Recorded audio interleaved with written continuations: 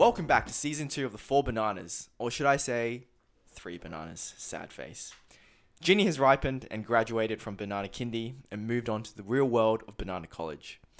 Over the next few weeks, we'll get to know more intimately each banana through the intro to the Banana series. In today's ep, we're starting off with the brainy and the entrepreneurial banana, Andrew. So to kick things off, a quick rapid fire round. You ready, Andrew? Yep. Alright, favorite ice cream flavor? Mint chocolate. Vans or Converse? Converse. Hoodies or jumpers? Hoodies. Summer or winter? Winter. Morning or night person? Night. Single or taken? Taken. Asia or Europe for a holiday? Europe. Netflix or hiking? Hiking. Hakao or Silmai? Silmai. Jeff or Dom as a best man? Oi. Rapid fire. None. Oh, what a political answer. That's why he's taken. Chalk mint's disgusting. It's like toothpaste on chalk. It's not that bad. Like in all. But it's your honesty. favorite. I actually like it. Yeah. Second is probably cookies and cream. Okay, well that's like a more safe answer. Yeah, that's the standard answer. Yeah. No, I really do like mint chocolate. It's actually not that bad. Is that because you just like the freshness of mint? Yeah, I do. That's probably why. Oh. I recently tried like a chalk mint drink, and it was not too bad, I guess. But I have the same perceptions as you, Jeff. It's just a bit weird. Yeah. I haven't tried ice cream though. Like I tried the cookies, chalk mint cookies. Yeah, it tastes like it's just toothpaste. Choc mint cookies is a bit. Yeah, I've never tasted that. Just not normal chocolate. All right, yeah, fair enough. Same time, I'm like, what's normal chalk mint? Chalk mint's just not normal. It's just bizarre. Yeah. Well, all right. So, why don't you give us a quick intro about yourself, Andrew? Okay, so for people that didn't listen to season 1, my name is Andrew, and I'm a mid-20s Asian guy working within the IT industry. And yeah, I just started a podcast with originally it was 3 other friends. Now there's only two others now because Ginny left. But it's all good. We're still having season 2 right now, and we're slowly introducing everyone. Fair enough. So, I mean, me and Jeff here, we know, you did that, you did engineering at UniStubby with us. But why don't you give us a bit of a background why you picked engineering? So the reason why I picked engineering was quite interesting. It actually stems from my cousin. So my cousin, I used to always go over to my cousin's place, and he used to always build out Gundam models. So for people that don't know, they're actually Transformers robots, those sorts of models. And one time, I actually saw him build out this really small, very colorful sort of robot, and I was super intrigued in what sort of occupation allows me to build these sorts of robots, and that's why I chose actually mechatronics, which is robotics. But in reality, it's very different. Mechatronics is a lot harder, and Gundams is just something within a cartoon. Let's put it that way, or anime for everyone who knows. But have you seen? Well, I mean, you can put it to practical use now because you actually see real life size Gundams now in Japan, right? It's true. And they're moving. And they're actually moving. Yeah, that is true. That is true. But there's only one at this point in time. Maybe. I think there's 2 now. Is it? There's the one on Odaiba, and then there's another one that they built, which is the bigger one. Yeah. Oh yeah, there is too. It's still Odaiba, but they just get better and better each time. Oh, it's true. Maybe we'll get a job there. Yeah, do it. Well, I guess it's interesting, right? Because you did engineering, you did mechatronics, but I guess for most people, when you think of IT, right, you don't really think of building robots and things. So how'd you get into the world of IT? So mechatronics there's actually very heavy sort of coding involved. And I guess that's how I got involved within IT, my first flavor in terms of the programming side of things. But my full exposure was actually within my startup, because when I was trying to play around with startups and build out my own kind of company, I had to create my own website, host my own servers, those sorts of things. And that's where I got my first exposure. And yeah, from there, then I just needed a stable kind of job. And I think IT would be the most, applicable to my experience. To be honest, I think IT chooses us. No one ever chooses IT. Yeah, in future episodes, we're going to know that pretty much all of us are in IT, and we were all Not by engineers. choice. Yeah, not by choice. Well, that's quite interesting because I think, well, I guess people will find out later, but for you and me, Jeff, but Andrew, so before you got into IT and figuring out things of how this, in your startup, how IT works, how coding works, how making a website works, did you have an engineering, I guess, like a more engineering job before your IT job? So I did do a few internships. So one of them was at an airline, and another one was within so fast moving consumer goods, so FMCG. So for people that don't know, it's like practically Head and Shoulders, ice creams, deodorants, all those sorts of brands. Those are called FMCGs. And I actually worked inside an ice cream factory. So yeah, That's quite. I mean, I don't know who wouldn't have a dream to work in an ice cream factory, right? Yeah. What did they have? Chocolate. No, Is that how it started? no. Unfortunately, they actually didn't have chocolate. They did have unlimited ice cream for me to eat. And I did have a few interesting sort of experiences inside that ice cream factory, you could say. I feel like, ice cream factory is a really fun place to work. I feel like there'd be a lot of things going on. Like, do you remember any like funny stories or weird things that happened in the factory? Like maybe someone like stealing ice cream or something? Well, like, to be honest, like, it actually smells really nice, the ice cream factory. Just moving in there and then tasting the ice cream fresh off the production line. Once it gets created, that's like really, really nice. It's like super fresh. It's a very interesting experience. And I actually, dressed up as one of the iconic characters for ice cream during 40 degrees weather. So those characters you see in theme parks?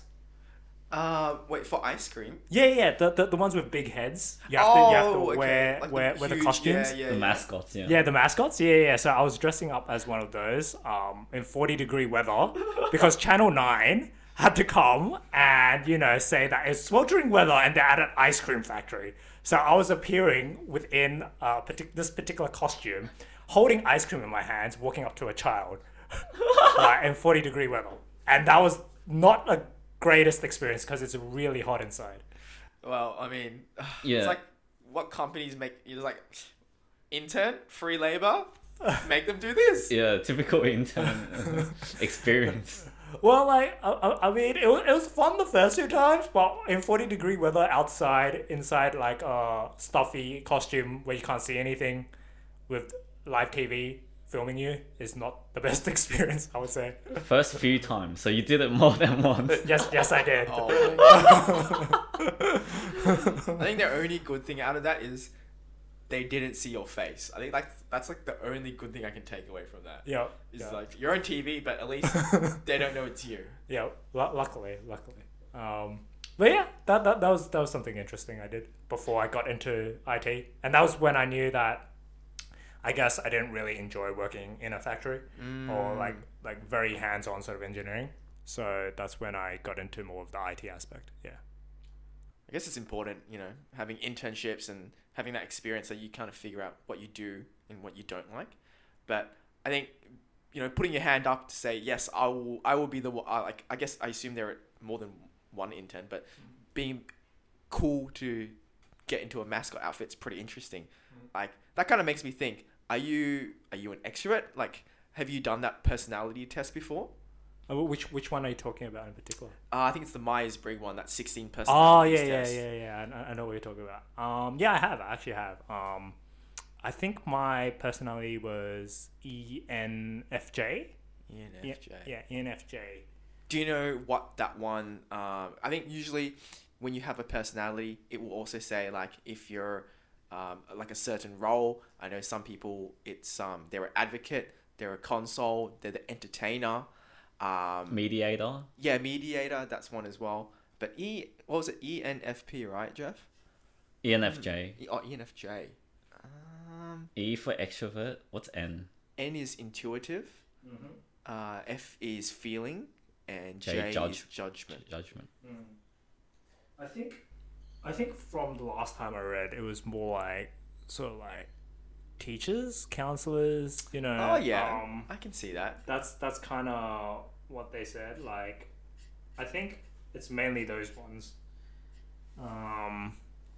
Overall, yeah, I would say those are the main ones. So for ENFJ, I think it stands for extroverted, intuitive. I think feeling and judging. So yeah, that's the last time I took it, but it actually fluctuates between ENFJ and INFJ, just in general. So your introverted and extroverted is like very close to 50%. Yeah. So I would say I'm an ambivert. So depending on how comfortable I am with people, I talk a bit more. But usually, how I approach people is like usually I'm very quiet because I kind of scope people out before I reveal anything. So yeah, like that's in general my personality, I would say.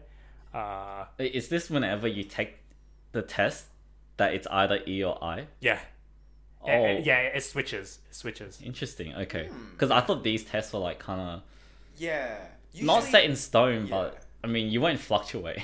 They don't change too much, but I think aims to be very close to the 50%. Yeah. That it can fluctuate depending on when he does the test. Yeah. I think it's maybe my mood at that point. And, Yeah.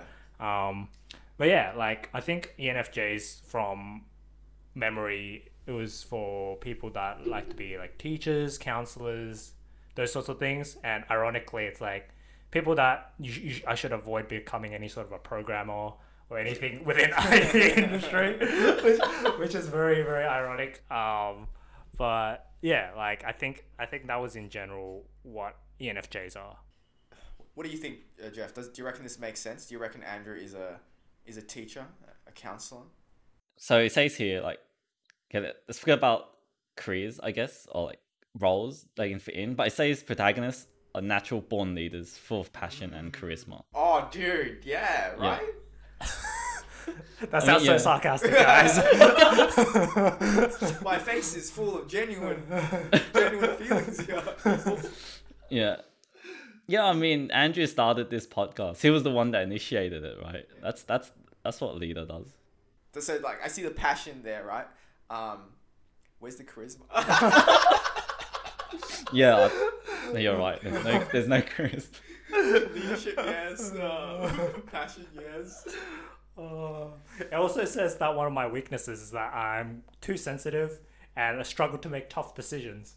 Wait, what? I don't think. Do leaders not have to make tough decisions? That kind of contradicts itself. Or maybe that's what makes him a good leader, because he struggles to make the tough decisions. And when he does, it's a good one. That's what I don't know. That's just kind of how I read it as. Yeah. What was the other weakness again? Too sensitive? Oh, too sensitive. Yeah. I wouldn't say Andrew's a flower. I think he's quite. he can take a couple hits. Yeah, it's a... I feel like there's a funny story here, but okay. So there was this hike. That was, I think, somewhere around the Blue Mountains, Katoomba area. Jeff, were you there for this? I don't think so. No, I was think- there. Yeah, he was yeah, there. I was Okay, there. great. So you'll remember. It was a hike where they were like doing some maintenance works, and they blocked off the entrance, right? So they blocked the entrance with a fence, and all these people were jumping over and going into down the path. There was this elderly couple with some walking sticks, and they went down as well. And we were like, oh, I guess it's fine. So we all jumped over, and then as we're gonna start going down, we're like, okay, everyone's here, right? Where was Andrew? Yeah, he was still behind the fence, just looking at us like... I was admiring the view from the top.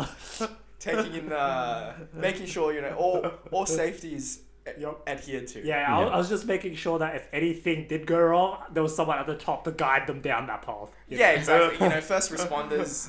They need that's someone true. Yeah. to tell. Yeah. Uh, See, just very, very careful. Yeah. but all in all, I had a fun time on that hike. That was fun. Except for someone. Oh no, yeah. We were at we reached the bottom, and it was like this waterfall, and there was a lake and all that. Yeah. We were enjoying our view. I think we started eating as well. We Yeah. were like, I feel like we're missing someone. It's like, oh wait, Andrew's still up there. Oh. We should quickly finish eating, go back up. I remember that, and I was like, yeah, we should wrap things up here. Yeah. I think we've been gone for a little while now. We enjoyed ourselves too much and forgot. No, it was okay. It was okay. I was just watching, seeing the view from the top. Yeah, we went through that ever again. But yeah, maybe, you know, I don't know if that's a weakness. Maybe that's a strength as well. It is no, yeah, I admire that. Like to make that tough decision to stay safe, and not join your friends. Yeah, I feel like it's a very tough line to Yeah. cross. Oh no, sorry, I should say, not to give in to peer pressure, Yeah. and to stick to what you value the most, which is our own safety, I guess. Yeah. I think that was kind of where I was coming from. Yeah. Which is fine. So, yeah. It's very charismatic, actually. Is it? Oh, I guess it is. It's Yeah. very like inspiring to those who would be who would succumb fairly quite easily to peer pressure. Exactly. It's like a strong stance, Yeah. a strong value. Well, I was supposed to roast Andrew, but now we just Yeah. from this story. Oh, no, Thank you. I thought we did the roasting already, so I was like, we've got to balance it a little bit. Oh, okay. So we talked about your strengths in terms of personality. Now for weaknesses, says here, ENFJ struggles to make tough decisions, and the way I looked at it is that struggling to make tough decisions means you're not a risk taker, and I feel that as well. Like just from knowing you over the past years, I don't think you're much of a risk taker. But you also want to be an entrepreneur. So how does that work? That's a good question. So, I think for me, it really stems from whether I have the correct vision for whatever I want to do. Right, is when I'll actually take that risk. I mean, for the things that you probably see me that I'm less of a risk taker, it's because they don't matter to me as much, right? Like for example, the hiking one, I value safety a lot more than just seeing that view. I can see a view right now at the top, right? I've attained what I needed. That's one example. Another example is so let me ask you, what particular events made you think that I'm not as much of a risk taker? Like just for me to understand where your viewpoints are coming from. Okay, can I talk about the road trip we were supposed to have? Oh yeah, yeah. You can talk about that. Yeah. So you were organizing that trip, right? And that lady, Airbnb lady, needed your driver license and something else. Yeah. And you didn't want to take that risk. You're like, Yeah. oh, it's not worth it. And then the whole trip got cancelled. Yeah. Okay. So to give context, right? Airbnb doesn't require you, firstly, to give you those particular details. So that was already very off. And secondly, working in cybersecurity, I understand identity theft is a real thing. So it's just based off my experience. That's why I was not comfortable giving out those particular details, because it's very easily you can have all that information stolen, and they can practically use your driver's license to do other stuff that is usually supposed to be authorized only, right? And that's where I was coming from in that perspective. Okay, makes sense actually. It makes sense, I guess, but it's just on average, maybe not everyone has that sort of mentality where you're thinking very ahead, you're thinking very goal orientated. Most people just think in like the present days, like, oh, we need to give them a driver's license so we can get the accommodation, whatever, like trust goodwill, we're just gonna do it just to get it, and it's done. Whereas Andrew's like thinking more long term, maybe like what are the consequences, what could happen. But because that thought is not so common, everyone's just like, what the heck, what is this I don't know. Yeah. Like, is it like, it sounds like it, but it's not. I guess it's not really. At the same time, yeah, I do wish we could have went on that road trip. I'll plan another one. And we'll make sure someone else gives the driver's license. Yeah, true. So I guess those are the main events that made you think that I was a lot more risk averse. For me, I feel like it's not main events that have done it. It's just like over the course of time of knowing you, kind of judging what you would generally do in certain situations. It gives off that kind of that vibe. Okay. Yep. That you are Averse. Yeah. Risk averse. Yep. Yeah. Like if I was to think of the other way, right? Were there any YOLO moments from Andrew? I don't think I could name any. It's all very planned out, right? Everything that Andrew does is very well planned out. Yeah. I feel like our group isn't that YOLO to begin with anyway. That's true. Yeah, but there are spontaneous things that we do, right? I just can't think of any for Andrew. This is why I'm saying he's not very risk averse. I mean, I remember when we were in university and we were doing New Year's Eve celebrations, we got together like a bunch of sparklers to make like a big sparkler thing, and Andrew didn't stop us. So, I mean, guess that was fine then. If you think about it. Well, I bet he checked the weather and he checked for nearby water sources.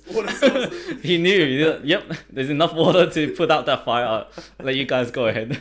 Well, to be fair, I was risk averse enough to not be heavily involved, but not enough to stop you guys. Yeah, he stood back, so he had no responsibility if something bad happened. But yeah, so I would say that's like, even though you might say I'm risk averse, for me, like I kind of think of it in terms of like I would need a particular set of information before I take action. That's true. But it really depends on the amount of information. I wouldn't have a lot.